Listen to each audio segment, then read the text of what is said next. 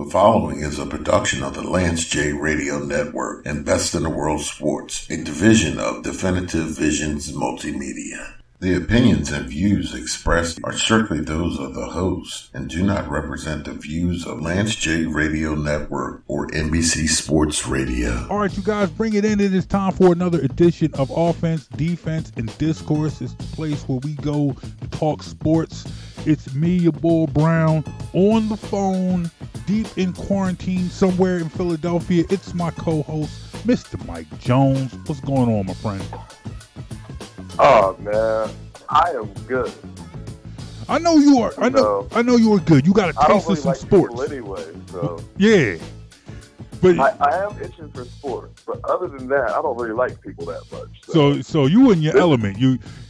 They tell you to stay home and don't go near anybody. You were just like, cool. I can do that. It's easy. During like regular life, most days I'm walking around like, I really wish people would just leave me alone. Mm-hmm. And now they actually have. Yes. See, and I love it. Mm-hmm. Now, are you binge watching any TV shows? Like, what are you doing to kill your time? What are you doing to spend time now? You binge watching shows, you reading books? I was binge watching a few shows, and we're now at a point where I'm looking for stuff to watch because I'm out. But beyond that, little reading. Mm-hmm. I still have a nice little quiet park not too far away that actually no one goes to, so I can be out there by myself and still be distancing while I get a little exercise and fresh air. Yeah, because it's crazy, man. That in itself is a nice change, just to be able to have a change of scenery and get outside while still actually distancing. I was driving and I had to, I was actually out because I still have to go to work every day. And I'm driving home and I'm around the art museum on Saturday, I believe it was. Because Saturday was a real nice day. And it was a nice day in between two really crappy weather days. And you would have thought there was no quarantine. There were, people just walking around, no masks. No, just not doing nothing. It was crowded. People ice skating, doing a whole bunch of stuff. I'm like, look, let me get home. Let me get home and let me get away from people. I don't need all that, man. They tell me to stay home and they say, hey, social distance. I'm cool. I'm with you. Let me just be home with my family. That's it. I don't need other people getting on my nerves. Let my family get on my nerves. Listen to the doctors. Listen to the experts. Look, man, get out. See, that's a whole different conversation. Because half the information you're hearing, I think, is laughable anyway. Mm-hmm. Or I shouldn't say that. I think the information that we get from actual biologists and healthcare experts is fairly reliable, but there seems to be so much lost in translation once it gets to the masses that by the time it gets repeated, no one really understands what's going on. I feel like the information isn't that hard to truly decipher. It's not if you know what words mean. If you have to actually be a person who cares about the meaning of words. Most people don't these days. They just hear you talk and then think whatever they want. Yeah, no, you're right about that. But this is a sports show, and there was actual sports to talk about this past weekend. The NFL draft was this weekend. Now, normally, I am somebody who usually watches a lot of the draft. I am also somebody who complains about how much draft coverage is on in the days leading up to it. I was like, it's too much. I'm not going to watch all of this. There's too much. It used to be 2 days. Now it's 3 days. And I used usually, in a perfect sports world, when we're talking about the end of April, when the NBA playoffs have just started. The NHL playoffs are usually in full swing. Baseball season is here. And now you're getting ready for the draft. And for me, it's like, okay, I know that usually around this time of year, my attention is drawn in a whole bunch of different directions. But this year, it's different because there is no baseball, there is no basketball, there is no hockey. There's just, technically there's no football, but there was a draft. So, well, with football, we're still regularly scheduled because we're in the off season. Mm-hmm.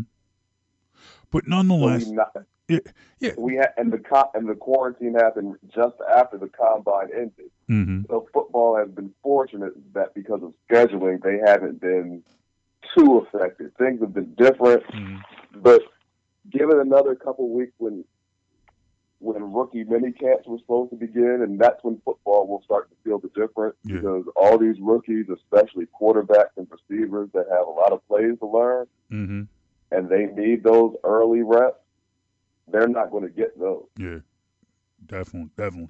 So how much of the draft did you watch? I watched pretty much the first round in its entirety. Mm-hmm. The second and third rounds, I was checking on it in and out. I can't say I just sat there and was glued to the TV. Mm-hmm. But I was in and out with the draft and followed along with all the picks. Even when I wasn't watching, had my phone out with one of those draft trackers in somebody's app to follow along, and so I was tuned in even when I wasn't watching. So there weren't a lot of surprises at the top of the draft. Top of the draft went the way you pretty much the way you thought it would be. Not in the top 5, top 10. So for you, what would you say would be the first surprise? What was the first pick that kind of caught you off guard, made you say, "Whoa, what is happening here?" Dallas. Really? Yeah. Now, why is that? The Dallas Cowboys, well, there are always two different draft philosophies that many people have. The one is best player available, and the other is best player at the biggest need. Dallas simply went best player available because their biggest needs were on the defensive side of the ball. Their secondary, they could have addressed safety, they could have addressed corner. They already actually needed a corner, and then they lost Byron Jones. They could have. While they did get a very good, very talented player in CeeDee Lamb, and on paper, their offense should be very explosive. With Mike McCarthy should have a lot of tools in his toolbox to work with going into his first season as the head coach in Dallas. But the first place my mind went was to his years in Green Bay. All those Aaron Rodgers years where they had an offense that could put up 27 to 31 points every game. But many games they gave up 27 to 33 points in the game because there was not a lot of focus put in on the defense. Do you remember how excited Aaron Rodgers was at the beginning of last season when they won a close, low-scoring game, and he just kept saying, "We have a defense, we have a defense, we have a defense"? Yeah. I think the opposite of that seems to be happening in Dallas right now. They will score points, but I don't know that they put enough attention into their defense for them to be able to take the next step that they need to take as a team. They'll be a different team, but I don't know that they necessarily made themselves as far as taking a next step towards winning a championship made themselves a better team. I think Dallas made themselves. I think what you're going to see from Dallas is going to make Dallas fans even more insufferable. Because I feel like what they're doing, like you said, kind of it looks like it's going along the lines of the way things were in Green Bay for so long, where there was a lot of attention to offense. You had an offense that gave up a lot of points. But on the flip side, you had a defense that also gave up a lot of points. I could see a situation where if early in the season, say Dallas has some favorable matchups, when the actual schedule of games, we know who they're going to play, but we don't know what order they're going to play them in. But if Dallas gets some favorable matchups early, and you see Dallas putting up a lot of points, you see Dak Prescott just flinging the ball all over the place.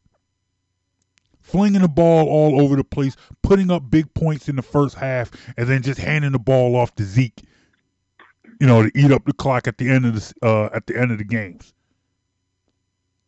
Dallas fans are going to be like, "Uh-oh, it's America's team again. America's team is back." And that's, I don't want to go through another NFL season listening to that. But the thing is, if you look at Dallas this year, their problem wasn't scoring points. Mm-hmm. And when early in the year they played a lot of lesser opponents who had defensive issues, they rarely ran it up. Mm-hmm. And they scored points all over the place. And later in the year, when they started getting into the meat of their schedule and got into some fights, while they still scored points some games, they gave up more points than they were scoring. Yeah, they did.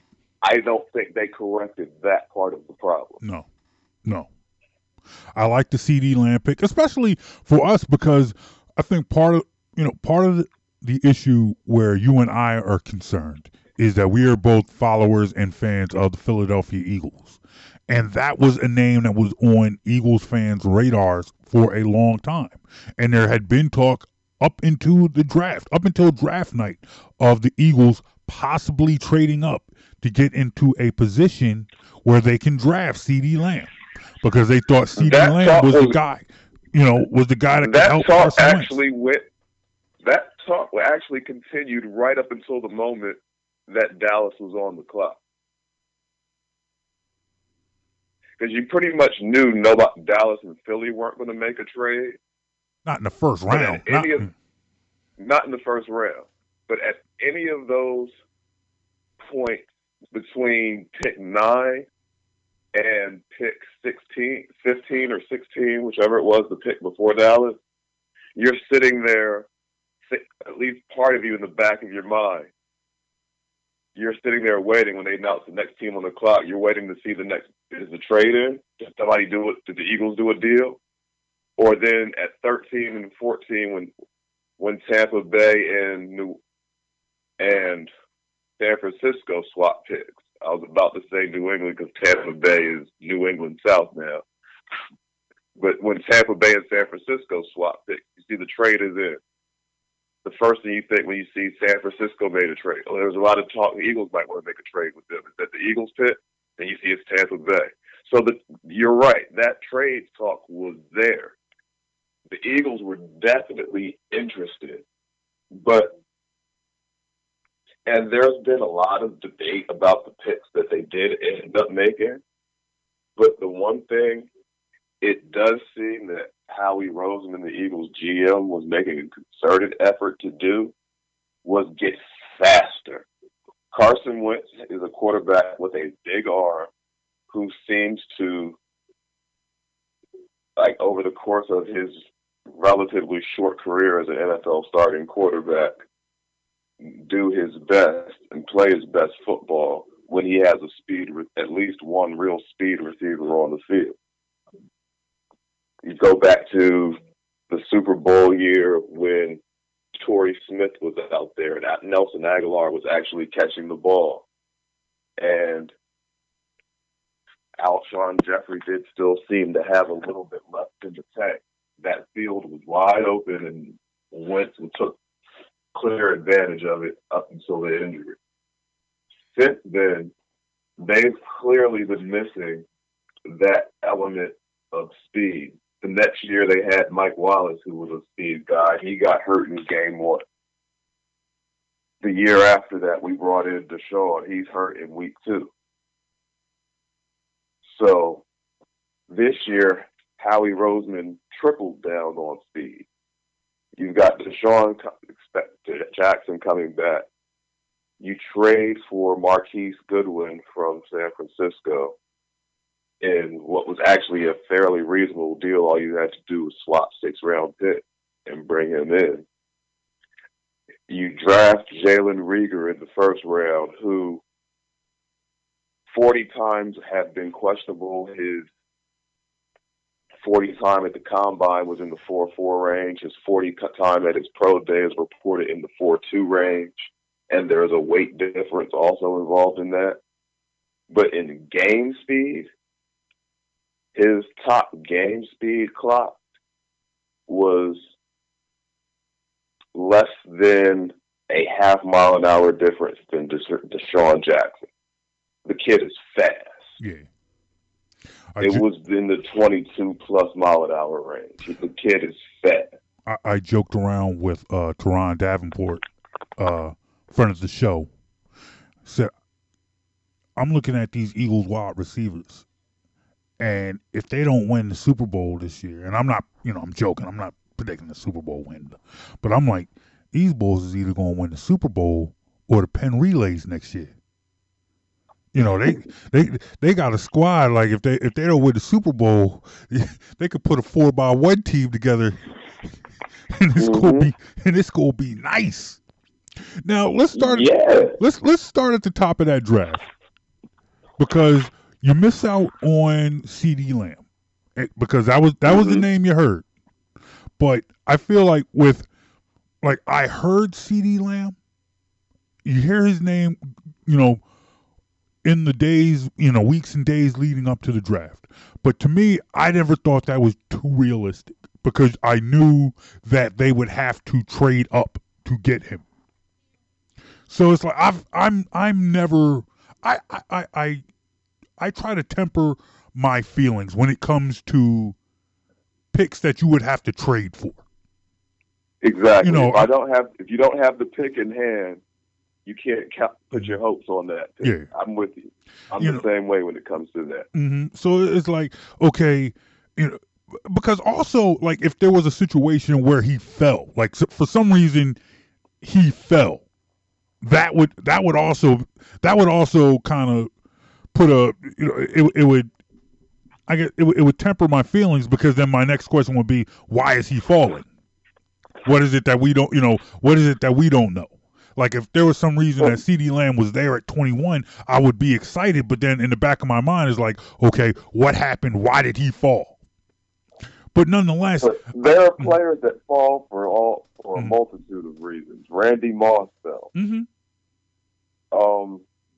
Which one was it of the Cowboys O-lineman? Was it La'el Collins? Yeah, it was La'el. La'el Collins didn't even get drafted. Remember, I believe it was him who had like some big controversy coming around, and then he didn't get drafted. Yeah, or they took him in like the supplemental the supplemental draft. Yep. Something. But but I mean, like it happens.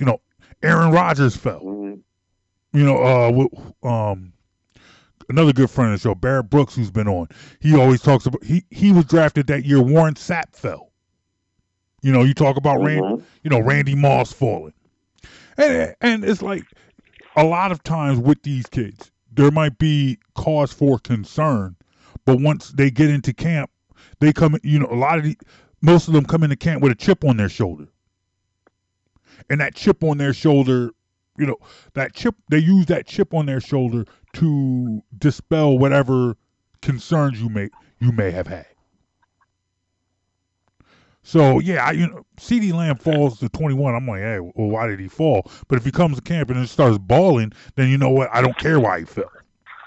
But nonetheless, he didn't. So when you get to where the Eagles picked at 21, two names that I had heard and two names that I was kind of prepared to bring in was Reagor and Jefferson. When I looked at the two, I was more of a Jefferson person because I thought Jefferson was a little bit bigger. I went with the size. I feel like that's the one, you can't coach size. If I look at two people, I see 5'7", I see 6 foot. Give me the 6 foot guy. So when Reagor and Jefferson were on the board, that is the conventional thinking. Yeah. When Reagor and Jefferson was on the board, I wanted Jefferson. Plain and simple. But also, what you're seeing in the NFL right now is, Jefferson is a guy who is best suited for the slot with his style of play, one. Mm-hmm. But also, recently in the NFL with, how can I say this, as lax, or I shouldn't say lax, as coverage has been forced to become, because the pass interference and defensive holding calls have become much stricter, mm-hmm. has liberated the speed guys, if you will, in the NFL.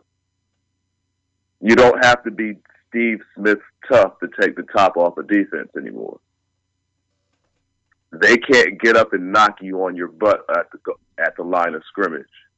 They can't engage beyond a couple yards, and they really mean that now. And if they get that step on you and you get into some hand fighting, that you're really likely to see that flag. Way more likely than you used to be in, say, like the Patriots versus Colts heyday when Ty Law would get real physical with Marvin Harrison. That's not that NFL anymore. So speed guys like a Tyreek Hill, per se, in Kansas City are able to truly affect the game in ways that they weren't able to 15 years ago. And a guy like Jalen Reagor, he is, I guess, honestly, the best comp for him is Deshaun Jackson. He's that type of player. Now, if you could go back to the Deshaun Jackson draft, who was a second-round pick, and I told you drafted Deshaun Jackson at pick 21 in the first round, would you be okay with that? Yeah, I guess. I see where you're going with this, yeah.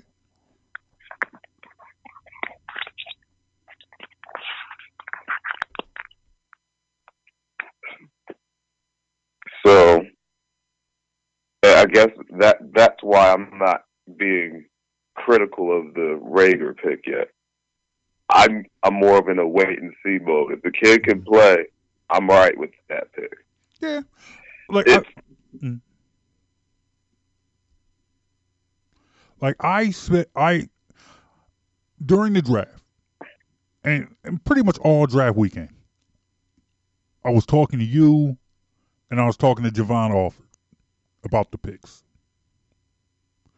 I was a little salty about Reagor, but for me, I feel like I'm not that salty that I can't be proven wrong.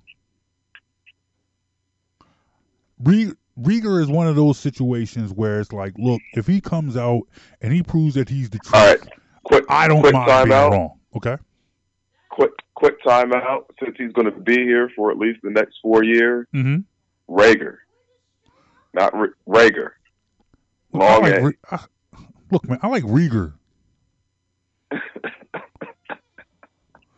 Why can't? Is it Reagor? His mama named him Reagor. All right, Reagor. I've been calling him Reagor all weekend. I've been calling him Reagor since mock drafts. All right. I'll get his name. I guess you're absolutely right. If I can learn Halapuli Vati Vaitai and Jordan Maya, you know what? Never mind. All right, if the boy's name is Rager, I'll call him Rager. Nonetheless, I'm willing to be proven wrong on this guy. I'm willing to say, hey, you know what? I had my reservations, but dude's a beast.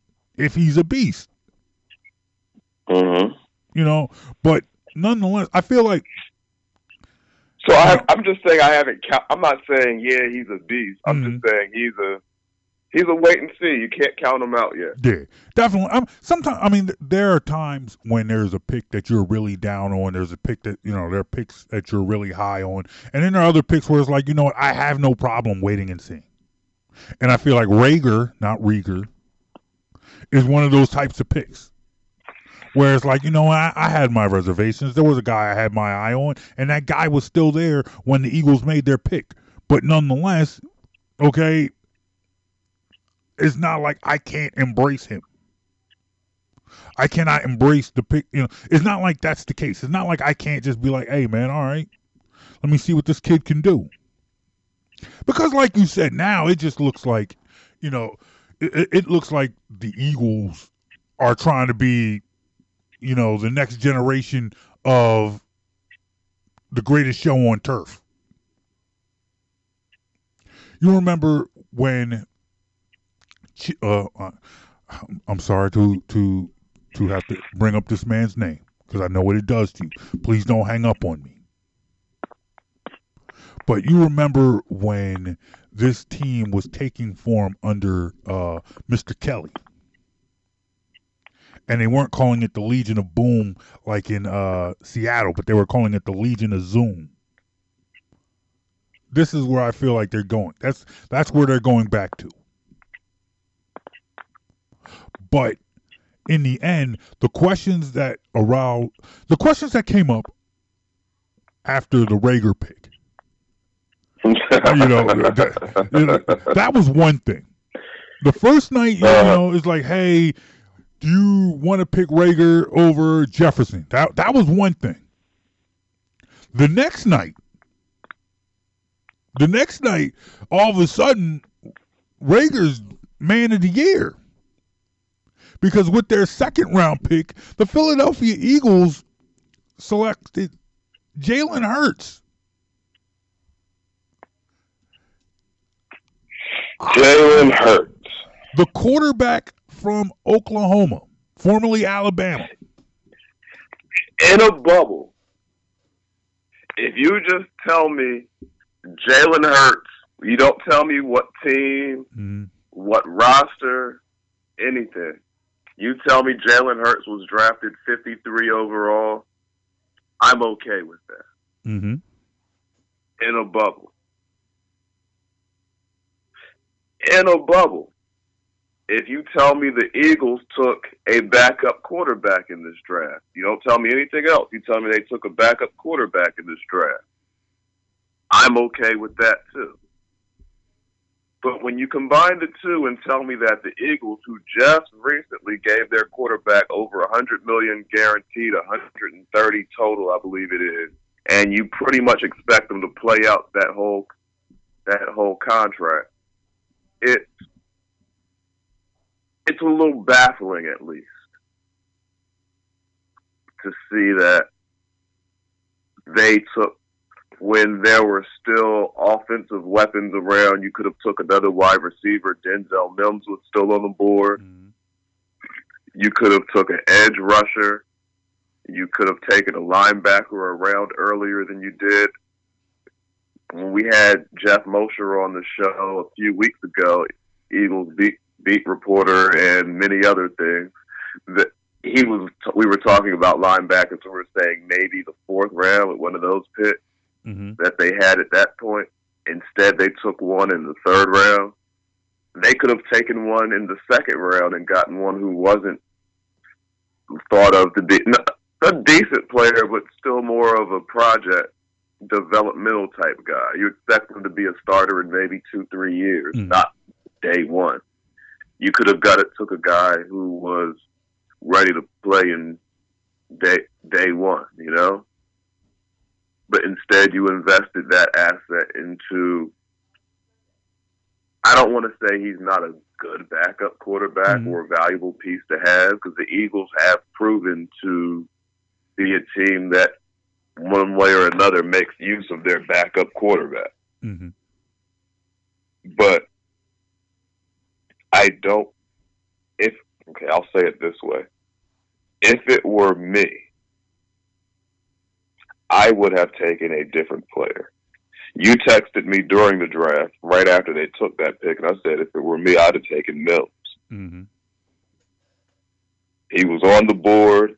You took another receiver later, and then after that, you traded for another receiver, a speed guy in Marquise Goodwin, who, if healthy, can be an asset, but he hasn't been healthy since 2017. So that is a little bit of a risk there as well. So you could have just used that asset on Denzel Mills and maybe possibly looked at a third-round backup quarterback. It's possible Jalen Hurts would have still been there in the third round. So I don't dislike Jalen Hurts as a player. I don't think he was overdrafted. I just think that the team that drafted him was not the team that should have drafted him. And I don't mean that from the standpoint of his development. I mean that from the standpoint of what the team needed at the time and how they could have best used that pick to better their team over the next 3 to 5 years. In the third round, Eagles took Davion Taylor, linebacker from Colorado. And one thing a lot of people said about that pick was, had they taken Taylor in the second round and Hurts in the third round, people wouldn't be as concerned or wouldn't have the same reservations. Do you agree with that notion? Absolutely. But because of where each player was drafted, the perception is going to be that you can't, and this is fair, that in the second round, considering the players that were remaining on the board, the Eagles could have done something that would have better progressed their team in the short term for sure. Because best case scenario for Jalen Hurts over the next 3-4 years even, or best case scenario for the Eagles, is that Carson Wentz stays healthy and plays up to and beyond the contract they gave him, and Jalen Hurts never has to see the field beyond a couple plays here and there, a la Taysom Hill. Mm-hmm. Do you buy that comparison, though? Do you buy that Taysom Hill comparison, wanting him, thinking that in the interim, where we see if Jalen Hurts will become the starting quarterback in Philly, which hopefully is a long time from now, but in the interim, that they can use him in a way that's similar to what the Saints do with Taysom Hill. Do you buy that? To an extent. I believe Jalen Hurts is every bit as good an athlete as Taysom Hill. He's used to running, carrying the football, taking some contact. He's a high IQ football player who has, throughout his career, displayed the fact that despite him believing in his own ability as a starting quarterback, he's willing to do whatever it needs to do to help the team win. And he's proven that he is a good teammate. Like, I go back to the championship game where he was struggling in the first half, and in the second half, he was benched and Tua was put in, the true freshman. Mm-hmm. And Tua comes in like to spark the Alabama wins. The first player off the bench running to congratulate Tua when they won the game was Jalen Hurts. He was truly excited that the team won a championship. Guys like that I can work with. Mm-hmm. It's not like Jalen Hurts is a bad kid, or he comes in with even the remote sign of trouble or baggage. It's just the kid's a winner. The kid's a winner, and it's just the type of player that he is, and that the type being a quarterback. When you have a quarterback, and when they made this pick, it's like I got to be real with you, man. Sometimes your words haunt me. You know, in a couple of years, in a couple of years that you and I have been doing podcasts and talking sports together, there are certain things that you say that haunt me, and that when those situations come up and you are not around, I hear your voice. One of the things that you have said countless times when we talk about football, it's how organizations choose to build their team once they've given their quarterback his money. And we talk at length about organizations building their team around their quarterback once he's gotten the bag. Carson Wentz has gotten that bag. So once you've given your quarterback that bag, there aren't too many opportunities to bring in big name free agents. You have a pie, and you've given the biggest slice to your quarterback.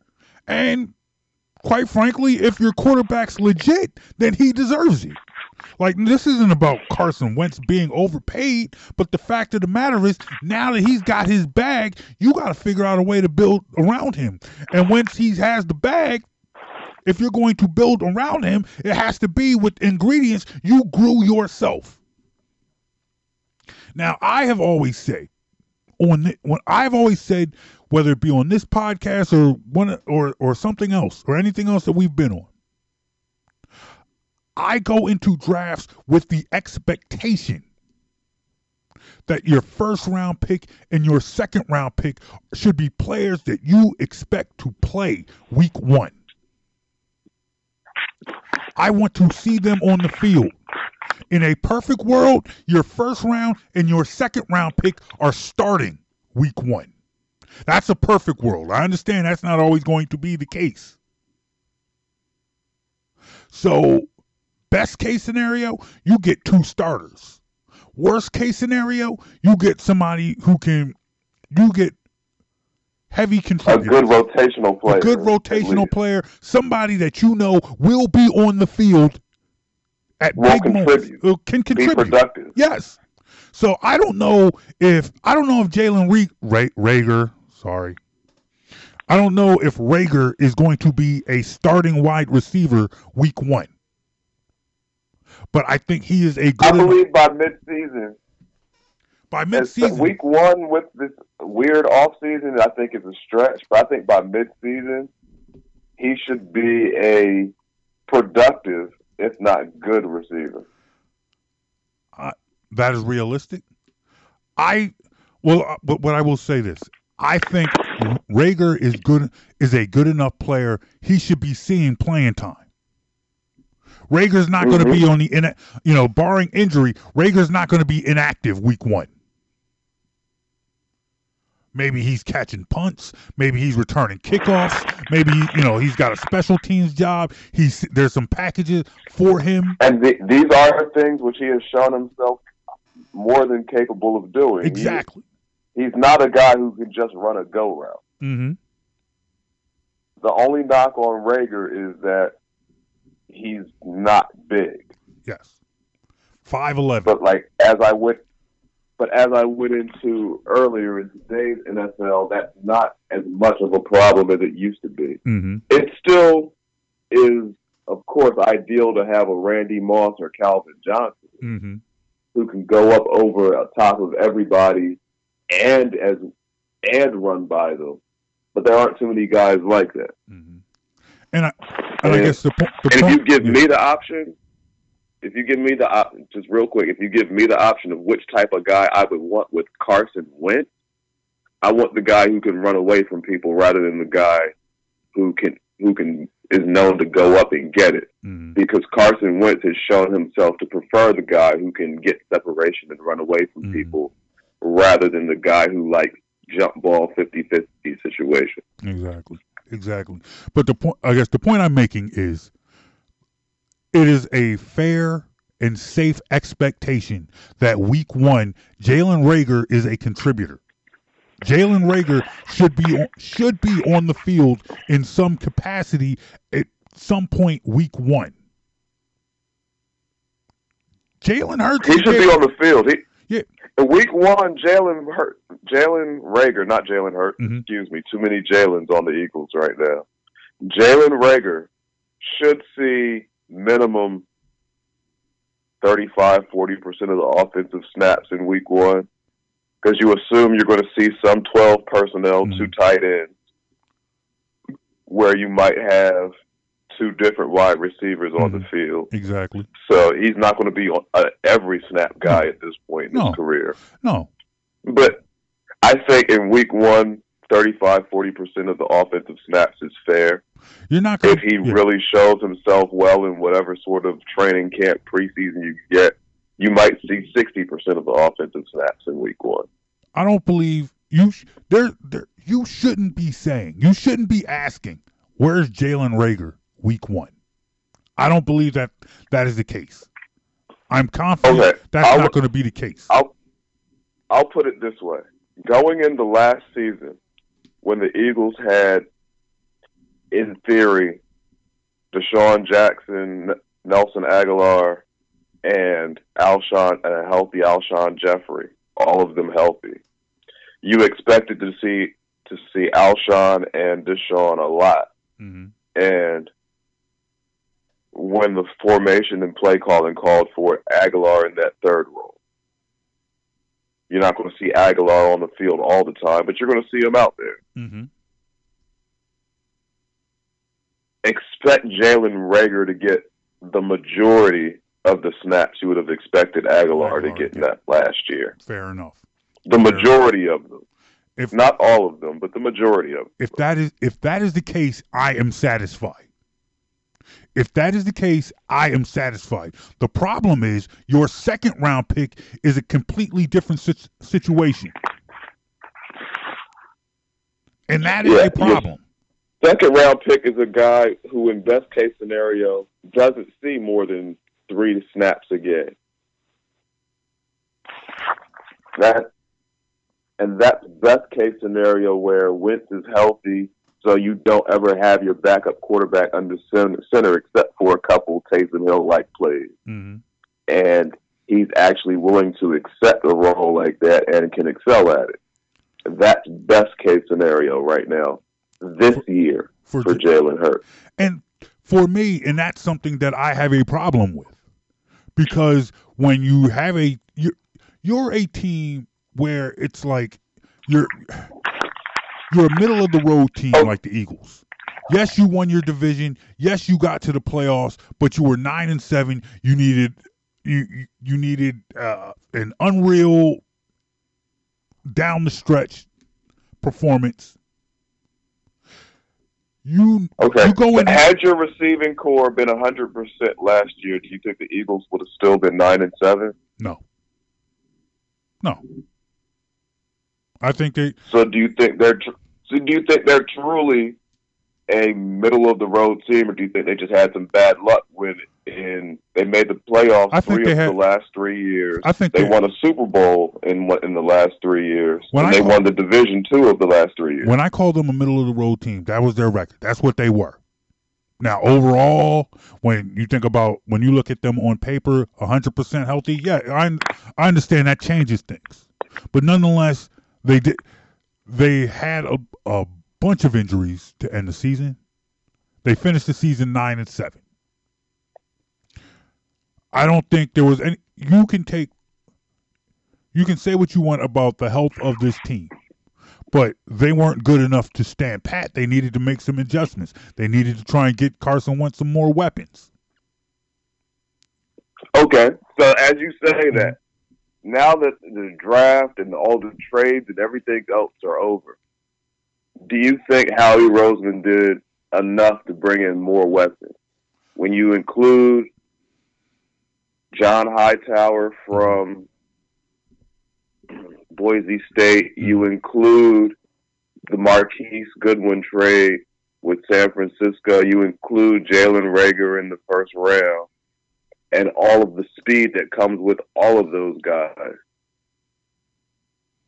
Do you think, and I'll phrase it this way, as simple as an adjustment as flipping the second and third round picks, same guys, just flip the order they were drafted in, how happy would you be with this draft? Or I'll put it, or with this off season? Because let's look at the off season as a totality. I think the off season, because that's how Howie has to look at it. Yeah, Howie can't just look at the draft in a bubble. No, understood. He has to look at the whole team, the whole off season, all the moves and concepts. You bring in Slay, you bring in Hargrave, you bring in Nickel Roby Coleman, you do these things, you lose a couple pieces at linebacker in Nigel Bradham and Kalu Grugier-Hill. But so Malcolm Jenkins, you lose Malcolm Jenkins, you move Jalen Mills to safety, which at least in my opinion should be Jalen Mills' best NFL position.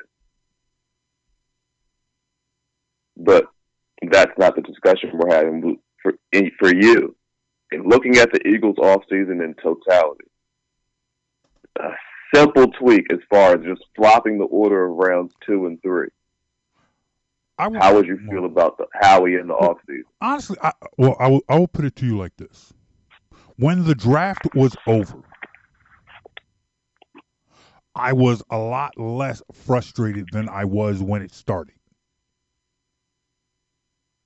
Once you saw the entire body of work on what Howie Roseman did that entire weekend, when you look at the totality of that weekend, which means what he did in rounds 3 through 7, the trades that he made,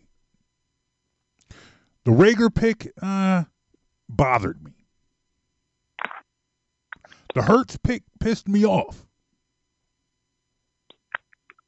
But I will say my anger going into night 3, into day 3 of the draft. By the end of day 3, I was like, okay, you know what? Let's see what you can do. Reagor bothered me because there was somebody else that I wanted and he was on the board. But it was one of those situations where it's like, you know what?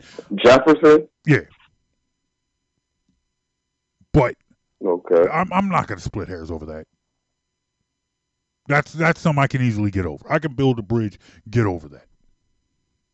So if Reagor turns out to be a productive player, that pick doesn't bother you. Yeah.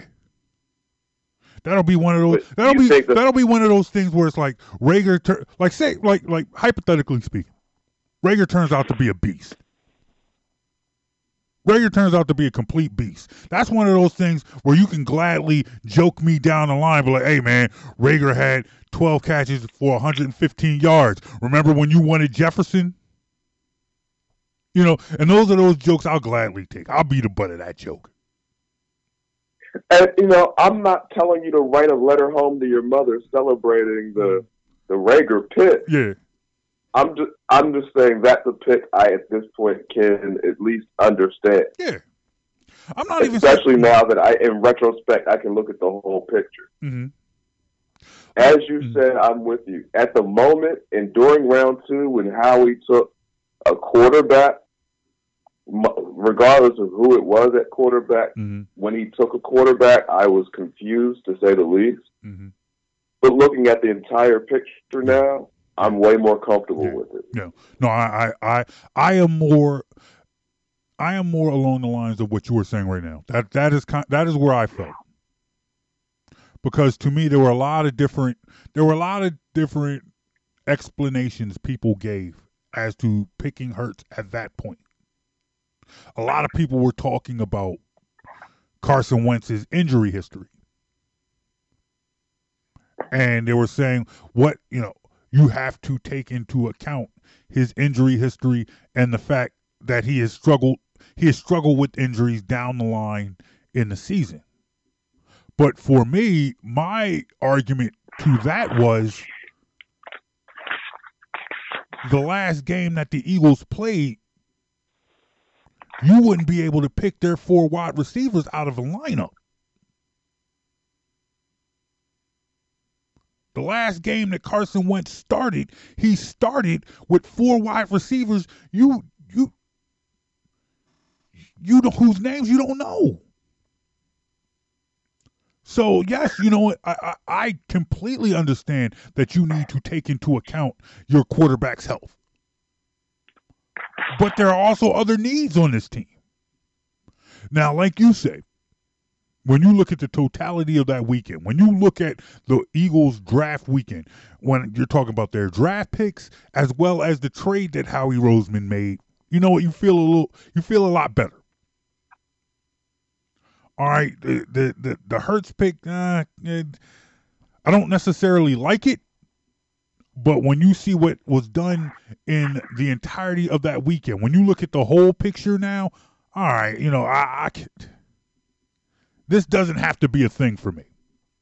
This doesn't have to be what holds me up. I don't have to be held up by this. I don't have to be bothered by this. I don't necessarily like it, but hey, man, you know what? Let's see what happens. That's where I am with this. I'm now fully. I can definitely wait and see as far as this is concerned. We've been going, probably a good little bit now. Mm-hmm. I think we probably need to take a break soon, don't we? Yeah. Oh yeah, we're definitely at the point of a break. Well, look, bottom line is, I am glad that. I'm glad that here we are in a position that we actually have some sports to talk about. I'm glad for that. I'm thankful for that because, golly, it's been a rough 2 months. It has been. It has definitely been a rough 2 months. So how about this, man? Let's take a real quick break, and then when we come back on the other side of the break, I know you wanted to talk about this whole Last Dance movie. I know you want to talk about that because that's your wheelhouse. They're talking about Mike here. So let's take a break. And on the other side, we'll talk a little Michael Jordan. We'll talk a little Last Dance. All right. All right. Let's do that. Right. We'll be right back right here on Offense, Defense, and Discourse. You feeling this podcast? To hear this and more, go to SoundCloud.com/BITW Sports or on iTunes or Apple Podcasts and search Best in the World Sports. James Lewis. I've never lived in a city like Phoenix where the downtown was not the center of the city. What's popping is out in Scottsdale. That's where everything's popping. That's where all the 5-star restaurants are in Scottsdale. The best clubs in towns are in Scottsdale. The best spas are in Scottsdale. If anything, they need to build the arena in Scottsdale and move everything from downtown out to Scottsdale. They building the White Castles. Then you have an elite in franchise. Scottsdale. Next to them carved houses in Camelback Mountain. That's where everything is popping to me from what I've White seen Castles in my 2 years. It's coming to Scottsdale. I will be there. Rampage, the first lieutenant of the Universal Flipmo Squad. Next to the spot is like $800 an hour. It don't matter. It don't matter. Burger. I'm up in that piece. You are listening to the Lance J Radio Network. The following is a production of the Lance J Radio Network and Best in the World Sports, a division of Definitive Visions Multimedia. The opinions and views expressed are strictly those of the host and do not represent the views of Lance J Radio Network or NBC Sports Radio. All right, and we are back on Offense, Defense, and Discourse. My name is Brown. On the phone with me, deep in quarantine is my man Jonesy, a.k.a. Mike Jones. What's good with you, brother? Oh, man, I got a smile on my face right now. I bet you do. I bet you do, because we have now watched 4 episodes, 4 installments of the 10-part series, The Last Dance. I've watched 8 if you count the fact that I watched every episode twice. Now, I know. Look, I understand. You in your wheelhouse. Mike was your guy. You were a Mike fan. Oh, man. I'm in my bag right now because everybody's starting to actually look at the tape and hear the stories and realize the level of intensity, commitment, passion, dedication to winning and solely winning. Mm-hmm. Like, everybody thinks about Mike and the business and the team owning a team and owning the shoe brand and all that stuff. All of those things were side effects of his dedication to winning. Yes, he was definitely a win-first guy. How do I win first? Who puts me in the best position to win? I need winners. I'm all about winners. Mm-hmm. And it has definitely been entertaining. You know, I broke out my Jordan 5s and put them on for the first night, and I wanted to get comfortable for the second night, so I didn't have any shoes on at all. But I enjoyed it. I enjoyed the first 2 weeks. I've definitely enjoyed it. And there was a point that, and you know me, hey, when I start talking basketball, I am somewhat of a purist when it comes to basketball and how basketball should be played. And there was a point brought up Sunday night of episodes 3 and 4. I'm not sure which episode it was specifically, but the point was brought up that Mike was about how great of an individual player Mike was. And Mike himself talked about how he was not a Phil Jackson fan when they brought in Phil Jackson, because Phil was taking the ball out of his hands, whereas Doug Collins used to put the ball in his hands. But Mike was willing to accept it because he was dedicated to winning, and he was a smart enough player to realize this is what helps me win. And in game, in the moment, like in the finals, that first championship, Game 5, the final game against the Lakers, it's a back and forth, neck and neck game. Phil is telling Mike, look for your teammate, penetrate and dish. John Paxson is open. John Paxson ended that game with 18 points or something like that, because Mike trusted his teammates. And between Phil teaching Mike being willing to accept it, and then in accepting it, he was able to actually see his teammate validate what the coach was saying, and in essence, validate him trusting them in the moment to give them the opportunity. He was able to win championships. Now, a lot of people will, off topic, a lot of people will knock LeBron for, quote unquote, making the right play and kicking the ball out to his open teammate. Nah, never knock LeBron for that. That was the part when Mike added that to his game. That's what made him a champion. Over the top. That's when he started winning championships. Bird exactly. It's like, now, if you want to get into X's and O's, there are reasons I'll say LeBron is the second best player I've ever seen, which I don't think is knocking LeBron. That's a strong statement to say he's the second best player I've ever seen. Yeah. But Mike is number one. We're not, at this point of this conversation, that's not what we're talking about, but that was what stood out to me more than anything at this point, that I think a lot of today's players could could stand to learn. Mm-hmm. As great as they are individually scoring and getting buckets, if they realize that they could use all that extra attention they get from the defense because of their talent to make their teammates better and get their teammates easier, better opportunities, thus making them a better team, mm-hmm. it would absolutely change the way basketball looks, is played, and it would be a much better game. Mm. You kind of see some of these guys.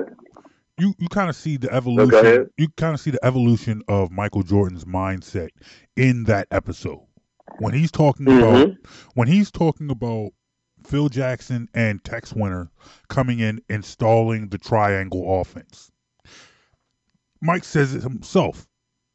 He's not trying to run plays in which Bill Cartwright is taking shots. You know, he said that, and that's earlier in the season. Like, what, Bill's going to take the shot? Like, you know, get the F out of here. You know, I'm not trying to hear that. But then when you get to the finals, you're in the finals and you're on the and they're on the sidelines and they're like, who's open? Pax is open. Okay, if they're collapsing on me and Pax is open, let me get Pax the ball. So it's like and just I'm gonna let you finish. I just wanted to throw this out to you real quick before anybody thinks I'm not in my wheelhouse right now, JB. I want you to do something. What's up, man? I could tell you, but I don't want to tell you. I want you to do something. I want you. You have James Lewis's phone number. Works with us. Does Lance J Radio show. Hosts with Rampage. I believe you still have his number. If you don't, I'll give it to you. Okay. What's up with you? But I want you to text him, and I want you to ask him in August, September of 1995. Jordan's back, and then they bring in Dennis Rodman. This is right before the start of championship number 4, the beginning of the second three-peat. Okay. Ask him what I predicted the Bulls' record would be. Okay. Well, I don't have his number. Text me. I'll take care of that. I'm gonna send you his number. All right. But don't say anything else in the text other than that. Okay. What did I ask him? What did I tell him the Bulls' record would be? All right. You send me that. You send me that number. I'll take care of that. Yep. I'm gonna send you that number right now. And for anybody listening, I'm going to tell you now that we've done that, you can verify it. He's going to tell you that I said their record would be 72-10. Mm. Now it's funny. I stuck to that number all year because I looked at their schedule. I looked at the matchups. I said 72-10.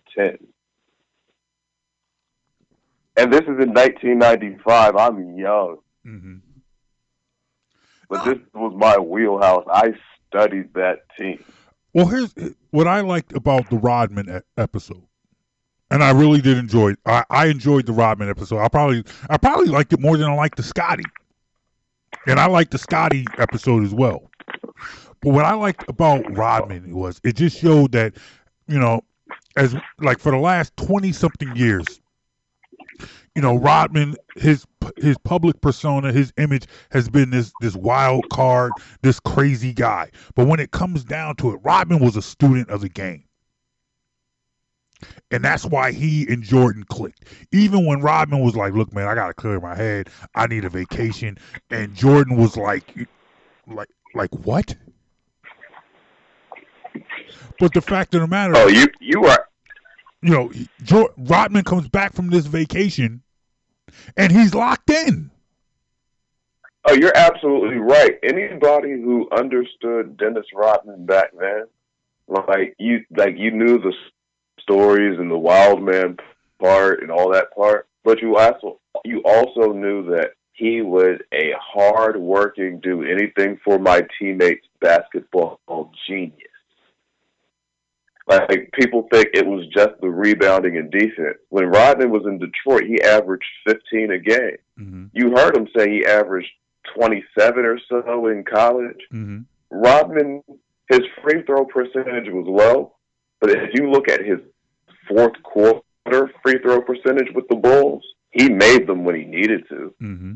Offense was just something he opted not to care about. He says it like, I figured out what I was good at, what I was great at, which was defense and rebounding, and that was what he focused on.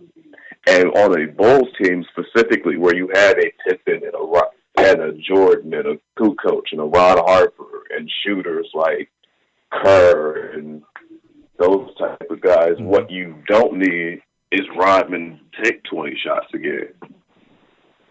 And he was happy to play his role because, like Mike, his focus was winning. And I think that, and to me, that you saw why that was what you're seeing so far in 2 weeks of this program is, if you was about winning, Mike was about you. If you were about doing what it took to win, Mike was about you. So when it came down to Dennis Rodman, and the thing was, you saw how things had ended in Detroit, and you saw how things had ended in San Antonio. And it was like, the thing of, like, what you think about San Antonio, one, this was San Antonio pre-Pop. Pop hadn't taken over yet. It was still Bob Hill.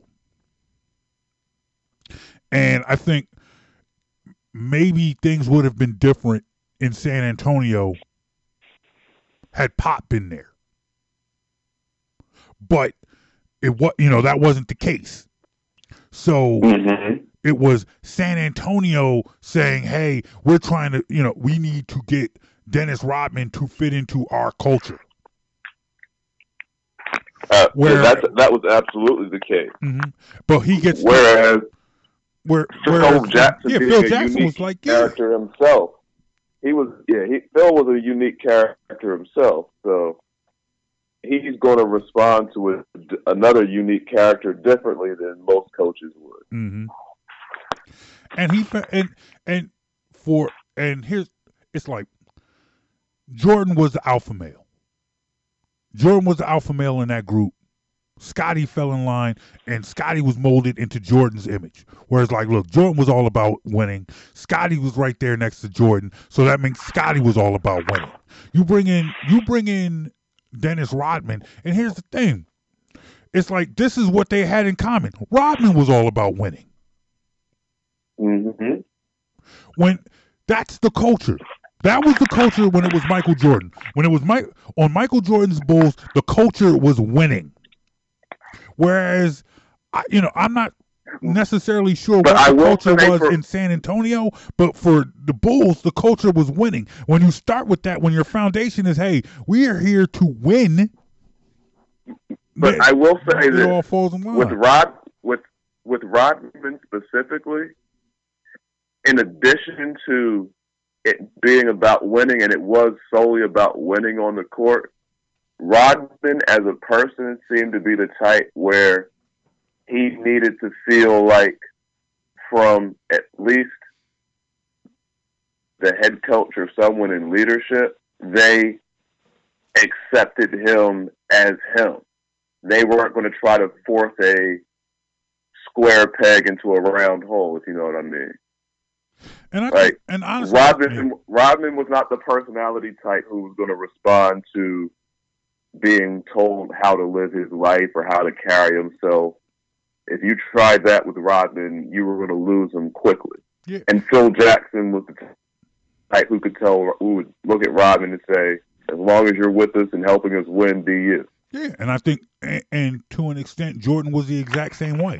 And if Jordan was the exact same way, Pippen, you knew whatever way Jordan was, Pippen was going to be. So it's like, if Jordan's like, look, man, put your hair wherever you want. You get me 15 rebounds a game, we good. But that's a point I can't really stress enough to any of our younger listeners who may happen to be out there. Because in the late 80s, early 90s, it was not like 2020 where we are, from children, encouraged to express ourselves and be who you are and be yourself and display your personality. In the late 80s and early 90s, it's cut your hair, wear a shirt and tie, suit to work, pull your pants up and fall in line. This was before Allen Iverson changed that culture in the NBA. So for Rodman to be Rodman, that was a shock to most people. Most people's sensibilities. When Iverson came into the league, and when he first, it was more like between his second and third year was really when the cornrows and the tattoos came in. Rodman got a whole bunch of tattoos. Rodman was considered a freak. Iverson was cool. Yep. When Rodman came in with all those tattoos, they thought he was a freak. An absolute a freak and a crazy man. Iverson did it. It was cool. Culture shot. Yeah, it was a culture shot. Iverson made all that cool. But nonetheless, I have thoroughly enjoyed it, and I have enjoyed it even from my perspective, where I was somebody who avidly cheered against Michael Jordan for years. Probably in fact, I'll put it to you this way. I probably cheered against Jordan for 5 of those 6 championships. I was somebody where, and I was explaining my personal sports hate. And you and I get into it about sports hate all the time. Mm-hmm. And a lot of it comes back to what these teams do to my teams. All right, I always hated the Lakers. Why did I hate the Lakers? Because they always beat the Sixers. Why did I hate the Boston Celtics? 1, because Larry Bird fought Dr. J, and 2, the Celtics would beat the Sixers before they would even get a chance to play the Lakers. I like the Detroit Pistons. Mm-hmm. I like the Detroit Pistons. Why did I like the Detroit Pistons? Because they beat Larry Bird and the Celtics. And see, I was always the opposite. I did not like the Pistons at all. Mm-hmm. Now, I will tell you this. I like the Sixers, and I liked watching the Michael Jordan's Bulls play. I wasn't a Bulls fan, but from early on, I recognized what I was watching, and I loved watching them play. Mm-hmm. I liked the Pistons up until Barkley and Laimbeer got into that big fight. Once that happened, I've checked out on the Pistons.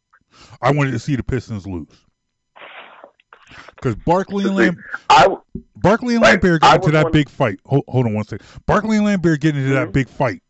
And then the Pistons then go on to win the championship that year. So by the end of that season, I am completely out on the Detroit Pistons. I now hate the Pistons. I hate the Pistons. So when the Bulls come back that next year was when the Bulls beat the Pistons. I'm in on the Bulls. But what also happened was the Bulls had now beaten the Sixers 2 years in a row in the playoffs. So after the Bulls beat the Pistons, which I was glad about, and I was glad that they beat the Lakers because the Lakers used to always beat the Sixers. Now I'm out on the Bulls. Now I'm out. I'm done with the Bulls. I'm now rooting against the Bulls, and at this point, it didn't matter because Jordan was full Jordan at that point. Let's see. I'm a different type of fan than that. If I like you, I like you. And if I feel like me liking you will be a problem with me liking my main team, I'll never like you. Which is one of the reasons why I never liked the Pistons. Specifically, as like a young kid playing basketball in school at that time and playing guard. I'm not the biggest guy. When the Pistons were winning, it was, to me, an ugly brand of basketball that didn't epitomize skill. It was, this guy is more skilled than us, he's better than us, so we're just going to beat him up because the refs will allow it. But, so it was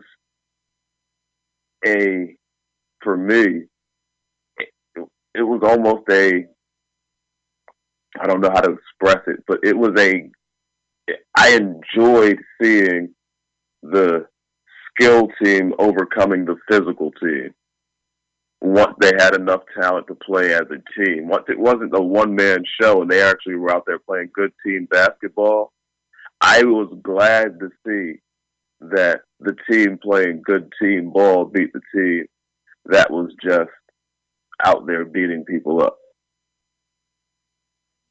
Well, I will tell you this. I personally, I am a fan of that physical basketball, but what made me check out on the Pistons in particular was I thought the Pistons were bullies. And I thought they were old school bullies. Whereas, you and I, we're close in age. So, when we were kids. But see, that's. Well, hold on. Let me finish. I'm listening. No, I'm listening. When we were kids, we come from that era where, you're told if you're being bullied, what do you do to a bully? Hit him in the mouth. You hit a bully in the mouth. And what is a bully going to do? Bully's going to back down. And I felt like that was the Pistons. The Pistons were the bad boys. They played this tough physical game of basketball. And they used to play this tough physical game of basketball, but they used to kind of try and play out the Bulls like the Bulls were soft. Like they used to talk about the Bulls like the Bulls were soft, like they were these prima donnas who did nothing but whine. But the problem that I had with the Pistons were if you tried to match, what I didn't like about the Pistons were if you tried to match the Pistons' physicality, they were whiners like the Bulls were whiners. Like you sit here and like Pistons fans, diehard Pistons fans, true Pistons fans will sit here and they will talk to you and they will say Michael Jordan was a whiner, Scottie Pippen was a whiner, Horace Grant was a whiner.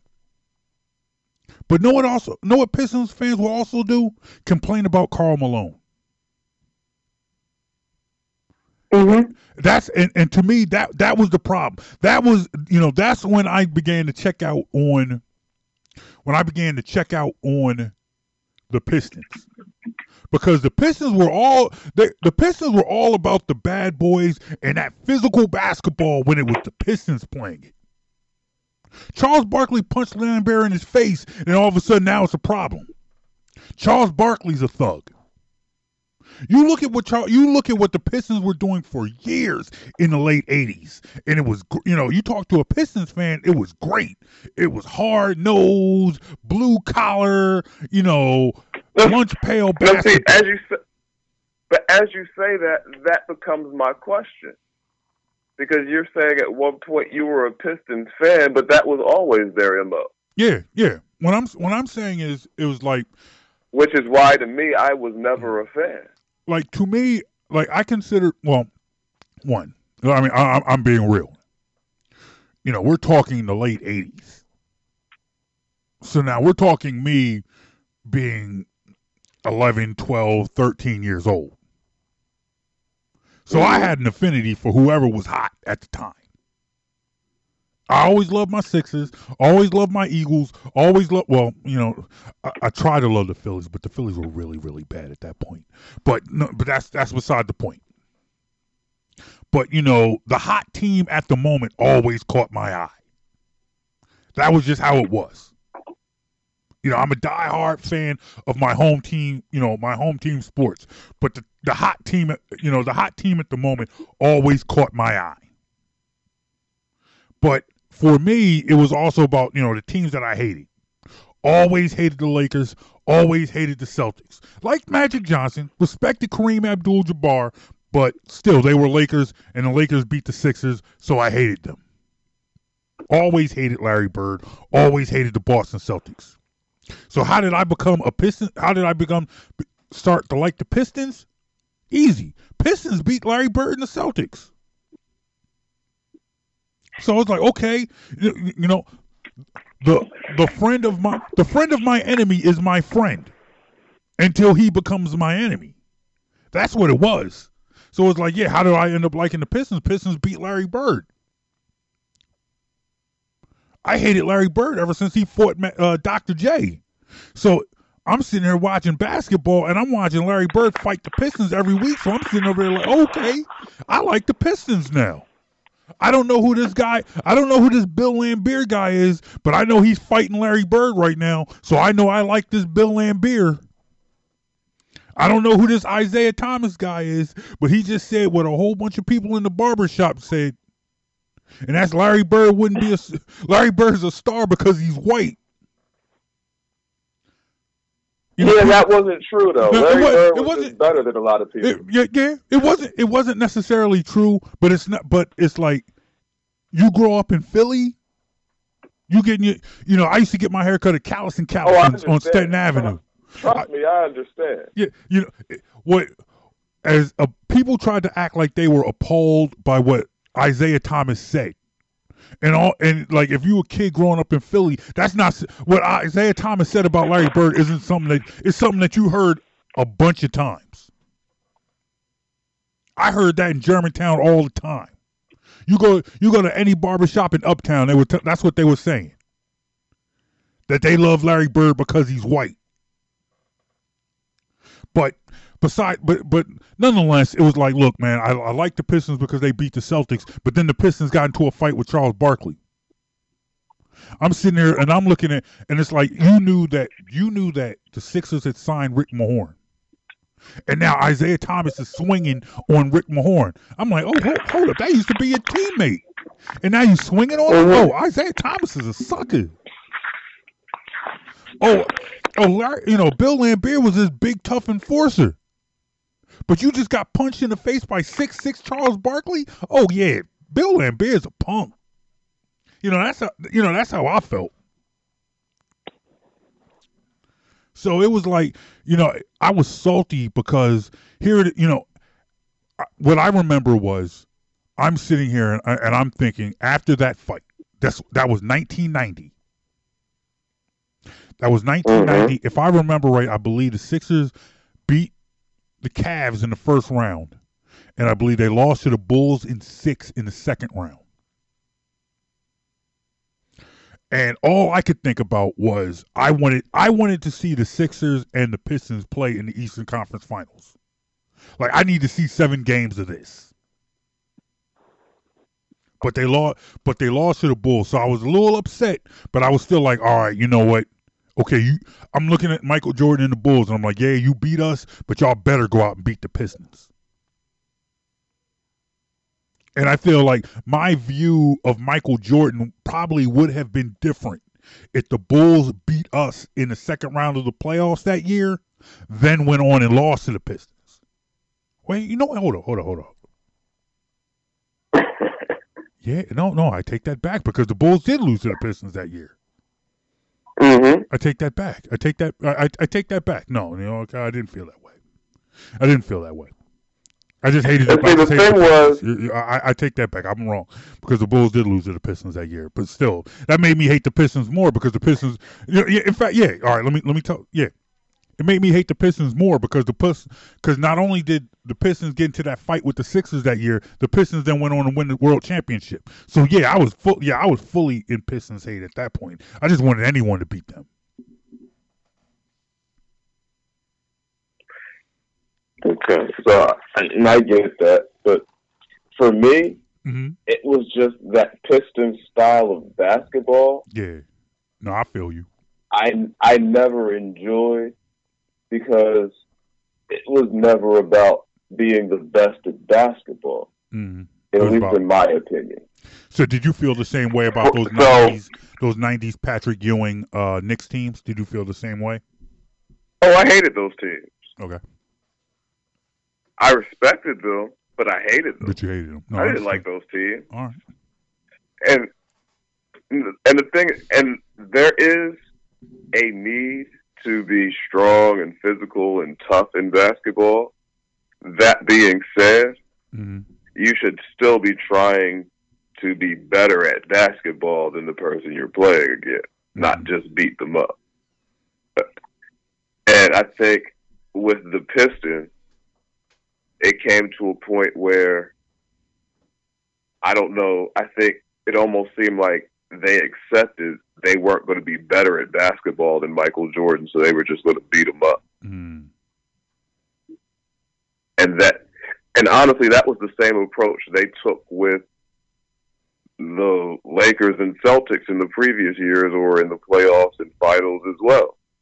You all might be better at basketball, but we're going to be more physical and beat you up, and the rules allowed for that then. Mm. No, I agree. Before we get out of here, I'm going to bring somebody else into the conversation. We were talking about my man, James Lewis III, host of Lance J Radio. I'm sitting here texting him. I'm about to bring him into the conversation real quick before we get out of here. Okay, all right. And we're going to talk to him for a couple minutes before we go. Okay. That work for you? That works for me. Let's do it. So, JB, I was telling you earlier, when you get a chance, I was going to shoot you James Lewis III's phone number to text him and ask him a question, but I did one better instead. I got him here with us now. So, host of the Lance J Radio show, always a pleasure to have him on with us, James Lewis. Sir. Always Thank a pleasure. You for taking a second to hop in with us. Oh yeah, man, I love it. It's always great linking up with you dudes. So off the bat, JB, I'm gonna let you ask the question because I wanted you to ask. So I don't influence the question. The floor is yours, JB. Okay. All right. After the 1995 season, we're in 95 off season. The Bulls make a trade to acquire Dennis Rodman.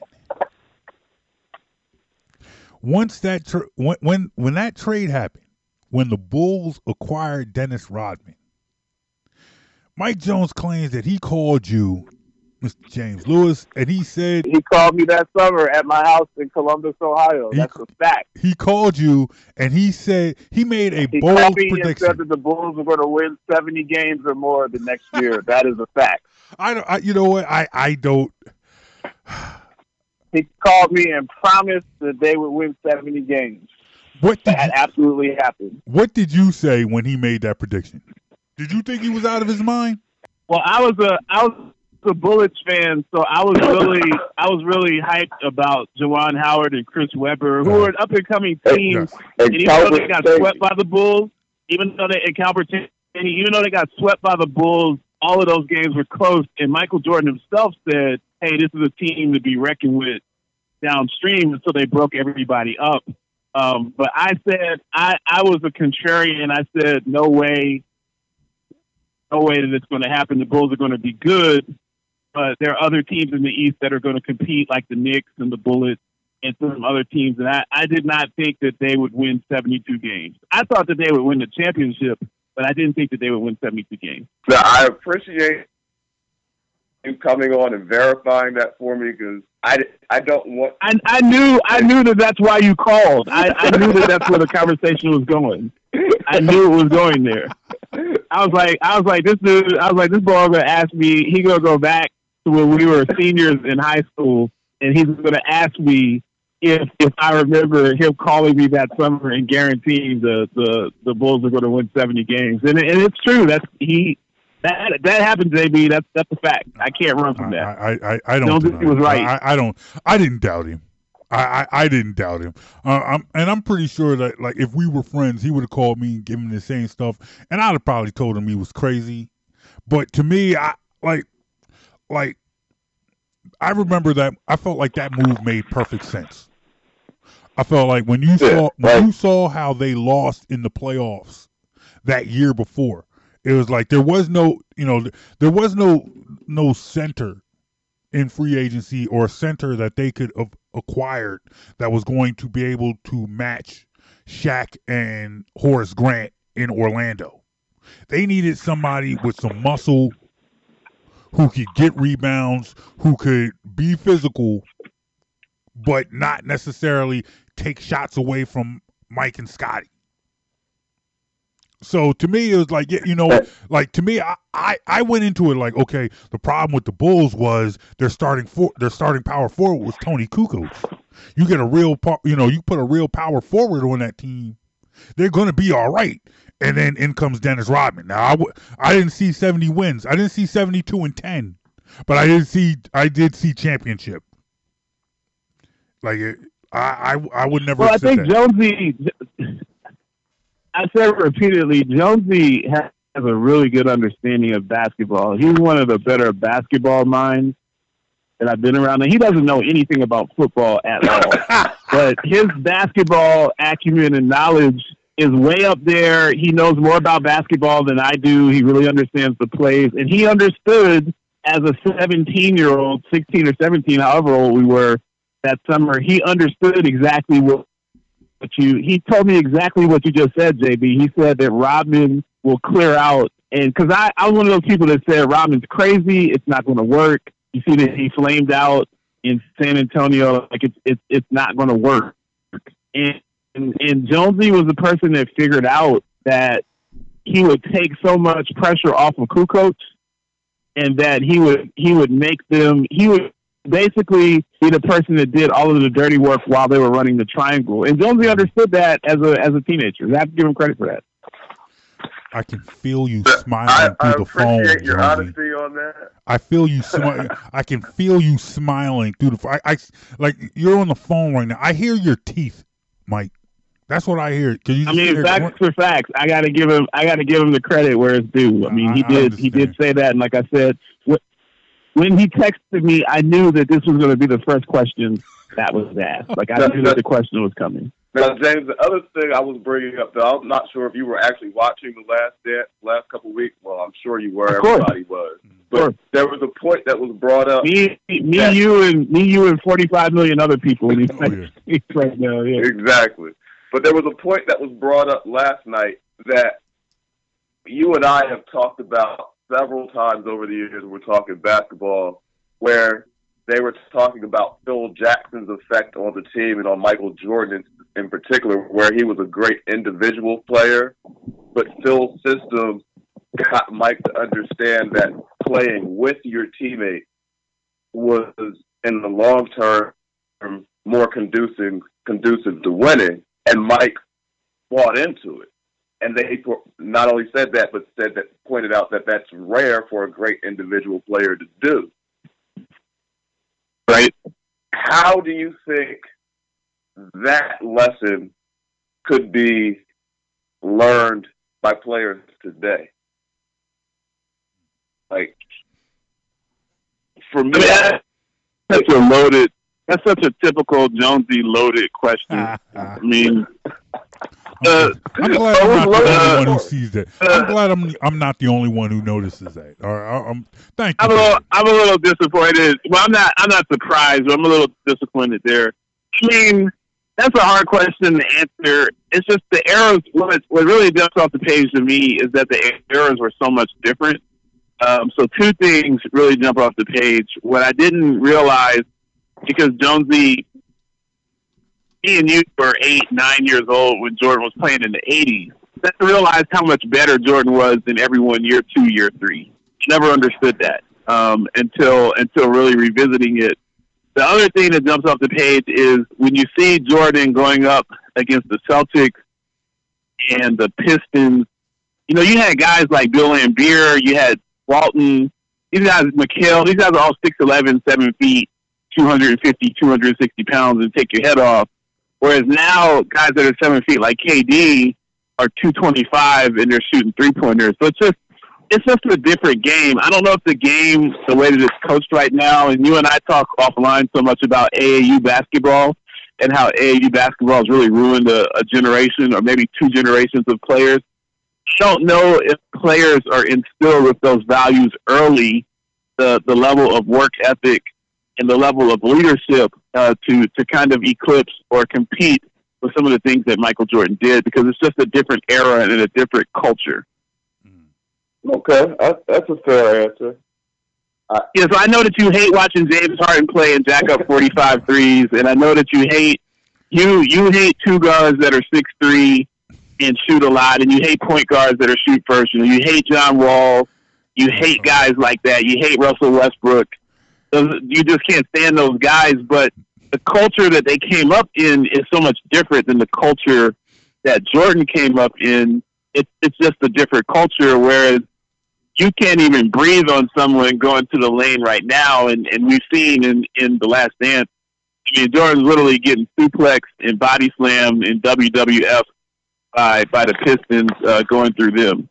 Now, as I'm listening to you talk just now, though, especially as you were talking about AAU and coaching that these guys are receiving now, it was an old, almost, I guess, I don't know how to describe it, but it was a phrase that used to be uttered a lot when Jordan was in college that almost epitomizes the difference between what guys are taught now and how coaching is approached now versus what it was then. They used to say of Michael Jordan, nobody in the country can stop him except Dean Smith when he was in college. Dean Smith was Michael Jordan's coach, and they would say that because Dean Smith made him play team basketball instead of just taking every shot. That's what made him the greatest. And I think even when the comparisons with LeBron, who's great in his own right, he didn't play for a Dean Smith in college. I mean, these people that played for the Wooden and the Smiths and the Krzyzewskis and some of these great coaches, they had it. I mean, if you look at a Grant Hill coming out of college, he had an advantage. He played for Coach K for 3 years. You're going to be much more polished coming to the league if you play for one of those great coaches like Michael Jordan did. Mm-hmm. Exactly. So when you talk about how much better Jordan was in year 2 and year 3, Jordan competed for 3 years in college against the best of the best in practices and then in ACC and national competition every game. He's absolutely going against Lynn Bias. He's going against James. Yeah, going against James Worthy and Sam Perkins. In practice every day. And these are all-time great guys. So your developmental period was a lot tougher, but at the same time, it was at a level where, unlike a story about a T-Mac who went to the NBA out of college, I've heard him say at one point he wasn't sure if he belonged. Michael Jordan he went through that developmental period where he learned how to play defense and fundamentals and team basketball. Right. But at the same time, he wasn't playing against guys who were capable of destroying his confidence either as a 17-year-old kid. Imagine, think of how good Kobe Bryant was, rest in peace. Imagine how much better Kobe Bryant would have went had he played for Coach K for 2 years or played at UNC for a couple of years or one of these elite programs. Even if he had gone to Nova for a couple of years, which is a very good program, think of how much more polished he would have been from day one. Oh, I agree. I agree completely. And now, while the NCAA, with so few guys staying 3 and 4 years anymore, that level of competition in the NCAA now is not the same as what we were discussing that it was back then when those guys were playing. So now, I think a good comp would be like what LaMelo Ball's doing, playing in Australia for a year. That's essentially like those guys who are pros but not quite NBA level pros is essentially the comp, a fair comp to what Division I basketball was in those power schools back then. Yeah, I agree. I think D1 basketball is really taking a hit. I'm not a fan of the one and done rule. I think that people, if you're 18, you're old enough to strap up and defend the country. So if you want to go straight to the NBA, I don't have a problem with that. I would like to see a rule, Jonesy, that if you do go to college, that you have to stay for 3 years. So you have the opportunity to either, right? You have the opportunity if you're a Kobe or a Garnett or one of those guys that's good enough to go directly to the league. More power to you. Sign the $100 million shoe deal. But once you set foot on campus, you should be locked in for 3 years. And one of the things about Jordan, I think, and you hit it on the head, Jonesy, his work ethic, and when you're in a structured environment where you have to get up every day and lift weights at the same time and go running every day and practice and really be a part of a team and have a coach that's riding you and a great coach that understands the fundamentals of the game, understands the X's and O's of the game. Those are the things that made Jordan, as he aged and got into his 30s, he applied a lot of those same things to getting Horace Grant to be better, to getting John Paxson to be better, to getting Steve Kerr to be better, because he had learned from Dean Smith, one of the all-time greats, of how to run a practice and how to prepare mentally and physically for a game. And these kids that are playing AAU, Jonesy, they're not doing that. They're just coming in off of partying the last night or hitting the J or going out doing whatever they're doing, and they're coming in there jacking up 33s against somebody that's not playing any defense. And those are not the leadership cornerstones that you see of those that are highly successful in any professional sport. You see these players today, and they're like, Jordan will talk about the fundamentals and the things that he learned under Phil Jackson and Dean Smith. You see these AAU players today, and the coaches that they're calling good coaches are coaches that just gave them the ball. You know, right. If you talk to Michael Jordan about, you know, what he liked about Dean Smith, what did he learn under Dean Smith, you're going to get a lesson. You're going to get, you know, you're going to get a clinic in itself of what he learned. And the same would go for, you brought up Grant Hill and Coach K. You know, guys like that. You know, Boeheim, coaches like that. And not just Jordan. I mean, you mentioned AI. I mean, AI played great coach John Thompson. Kareem Abdul-Jabbar played for John Wooden. Mm-hmm. You're talking about a lot of these all-time greats played for fantastic coaches that really set them up with the work ethic and the ability to understand how to prepare as an adult. And even with Kobe, who was great, he wasn't great for several years because he had to learn those things. Yeah, definitely. Had to learn those things, and really came into his own once he got Phil Jackson. You know, when it was dealt, when you heard Kobe interviews and he talks about being coaches, you know, the majority of the things that he talks about is what he learned with Phil. You didn't see too many times, you know, Kobe wasn't quoting Del Harris too many times. You know, right. and that's not right. And that's not to say that Del Harris was necessarily a bad coach, but it's just the difference in, you know, what in what was being taught and how he was being taught and what Kobe actually responded to. But, yeah, I mean, Del Harris looked like Lieutenant Frank Drebin from Naked Gun 33 and a Third. I mean, he's not someone that you're going to take seriously. If I remember that team, you had Cedric Ceballos on that team and Nick Van Exel. Those are not necessarily the guys. And I think going back to what you said, Kobe coming into the league, 18 years old.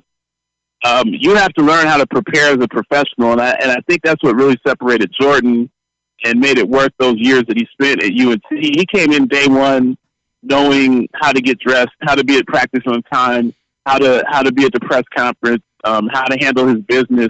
And you learn those things when you play for a great coach and at a great institution. If you come out of high school, out of the AAU game, you're not going to be as polished, and you're going to spend the first 3 or 4 years really getting those things down. So that gave Jordan really a head start, where he's one of the few players, Jones, and you're more of a historian than I, but when I saw Bird and Magic both say, year 2, this guy's the best player in the league, like, they basically bowed down to a second-year player. Like, that's unbelievable. Mm-hmm. I can't think of anyone in our lifetime since Jordan who was the best player in the NBA year 2, year 3. The only comparative I can make in any sport is Tiger Woods, which is a sport that's not a team sport. Tiger Woods was the best golfer in the world year 2, year 3. Patrick Mahomes has a chance to be the best quarterback that we've ever seen if he wins another Super Bowl year 2, year 3 and putting up 50 touchdowns a year. But it's just not something that you see where someone comes in and they're dominant almost immediately. Yeah. No, agree. Absolutely. Now, so if you let me, before we let you get out of here, I'm going to shift gears just a little bit because the weekend that just passed was NFL draft. And now I acknowledge. So you getting into my wheelhouse. We're getting into your wheelhouse. You do have a good football acumen. I won't go as far as you saying you know more than me about football, but I'm better than you in football. It's not. I'm better than you in football. Like Jordan's. Wow. It's like comparing Jordan to LeBron at basketball. Like there's no comparison in football. You're better than me at basketball. I give that up freely. I'm happy to give that up. This is the conversation you're going to start at this especially point in college football. It's not even. If at college football I'm a 99 out of 100, Jonesy's probably like an 87, 86 out of 100. I'll give you college football. I will give you that. College football, I will give that one to you. You got me there. NFL, not so much. College, you know slouch in NFL. You're not at my level, but you're no slouch. But I assume you want to talk about Jalen Hurts. Actually, I don't. Okay. My question for you, because I've seen a lot of film on Jalen Hurts. Yeah, but I don't. We've talked about that a little bit already in this show, and honestly, at this point, I feel like best case scenario for the Eagles, you don't see Jalen Hurts more than 2-3 snaps a game. So, you think he'll play the Taysom Hill type role? That's best case scenario. Carson Wentz never finishes 16 games, so you're going to see Jalen Hurts play at least 3 games every year. He finished 16 games this last season. Carson Wentz played 16 games? He played 16 games. He played 16 his rookie year and 16 last year. But to James's point, at some point in all of his seasons, there's been an injury that's caused him to miss time. That is true. You keep Jadeveon Clowney off the back of his head, he'll be fine. Yeah, that's true. That was a cheap shot. But what was the question you wanted to ask, Jonesy? But my question for you is this: real simple, not limited to just what was done in the draft, but in this unusual off season in general, what team not named Tampa Bay do you think has done the most to make themselves a better team? I like Dallas getting CeeDee Lamb. I think that's a huge pick for Dallas. CeeDee Lamb's very explosive. He reminds me a lot of Dez Bryant, the way that he gets out of his breaks. Amari Cooper is more of a downfield threat, so having CeeDee Lamb, who's not the speed guy, but really more the power guy, the 50-50 ball guy, that gives someone like Dakota Prescott, who I'm not a big fan of, another weapon that's needed. And I think that Dallas had a strong draft. I like what the Ravens did. The Ravens got a whole slew of players. They had a lot of picks. They picked up my guy from Ohio State, our running back. I think that was a good pick. They also picked up a linebacker from Ohio State, who I think very, very highly of.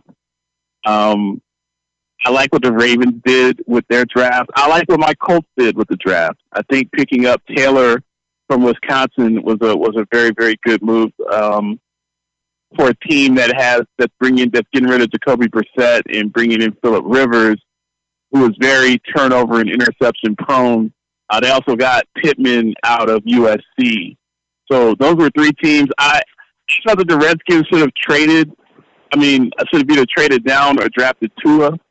I'm not very high on Dwayne Haskins, but when you factor Chase Young into that defense that the Redskins have, they have a very good chance to be similar to San Francisco on defense.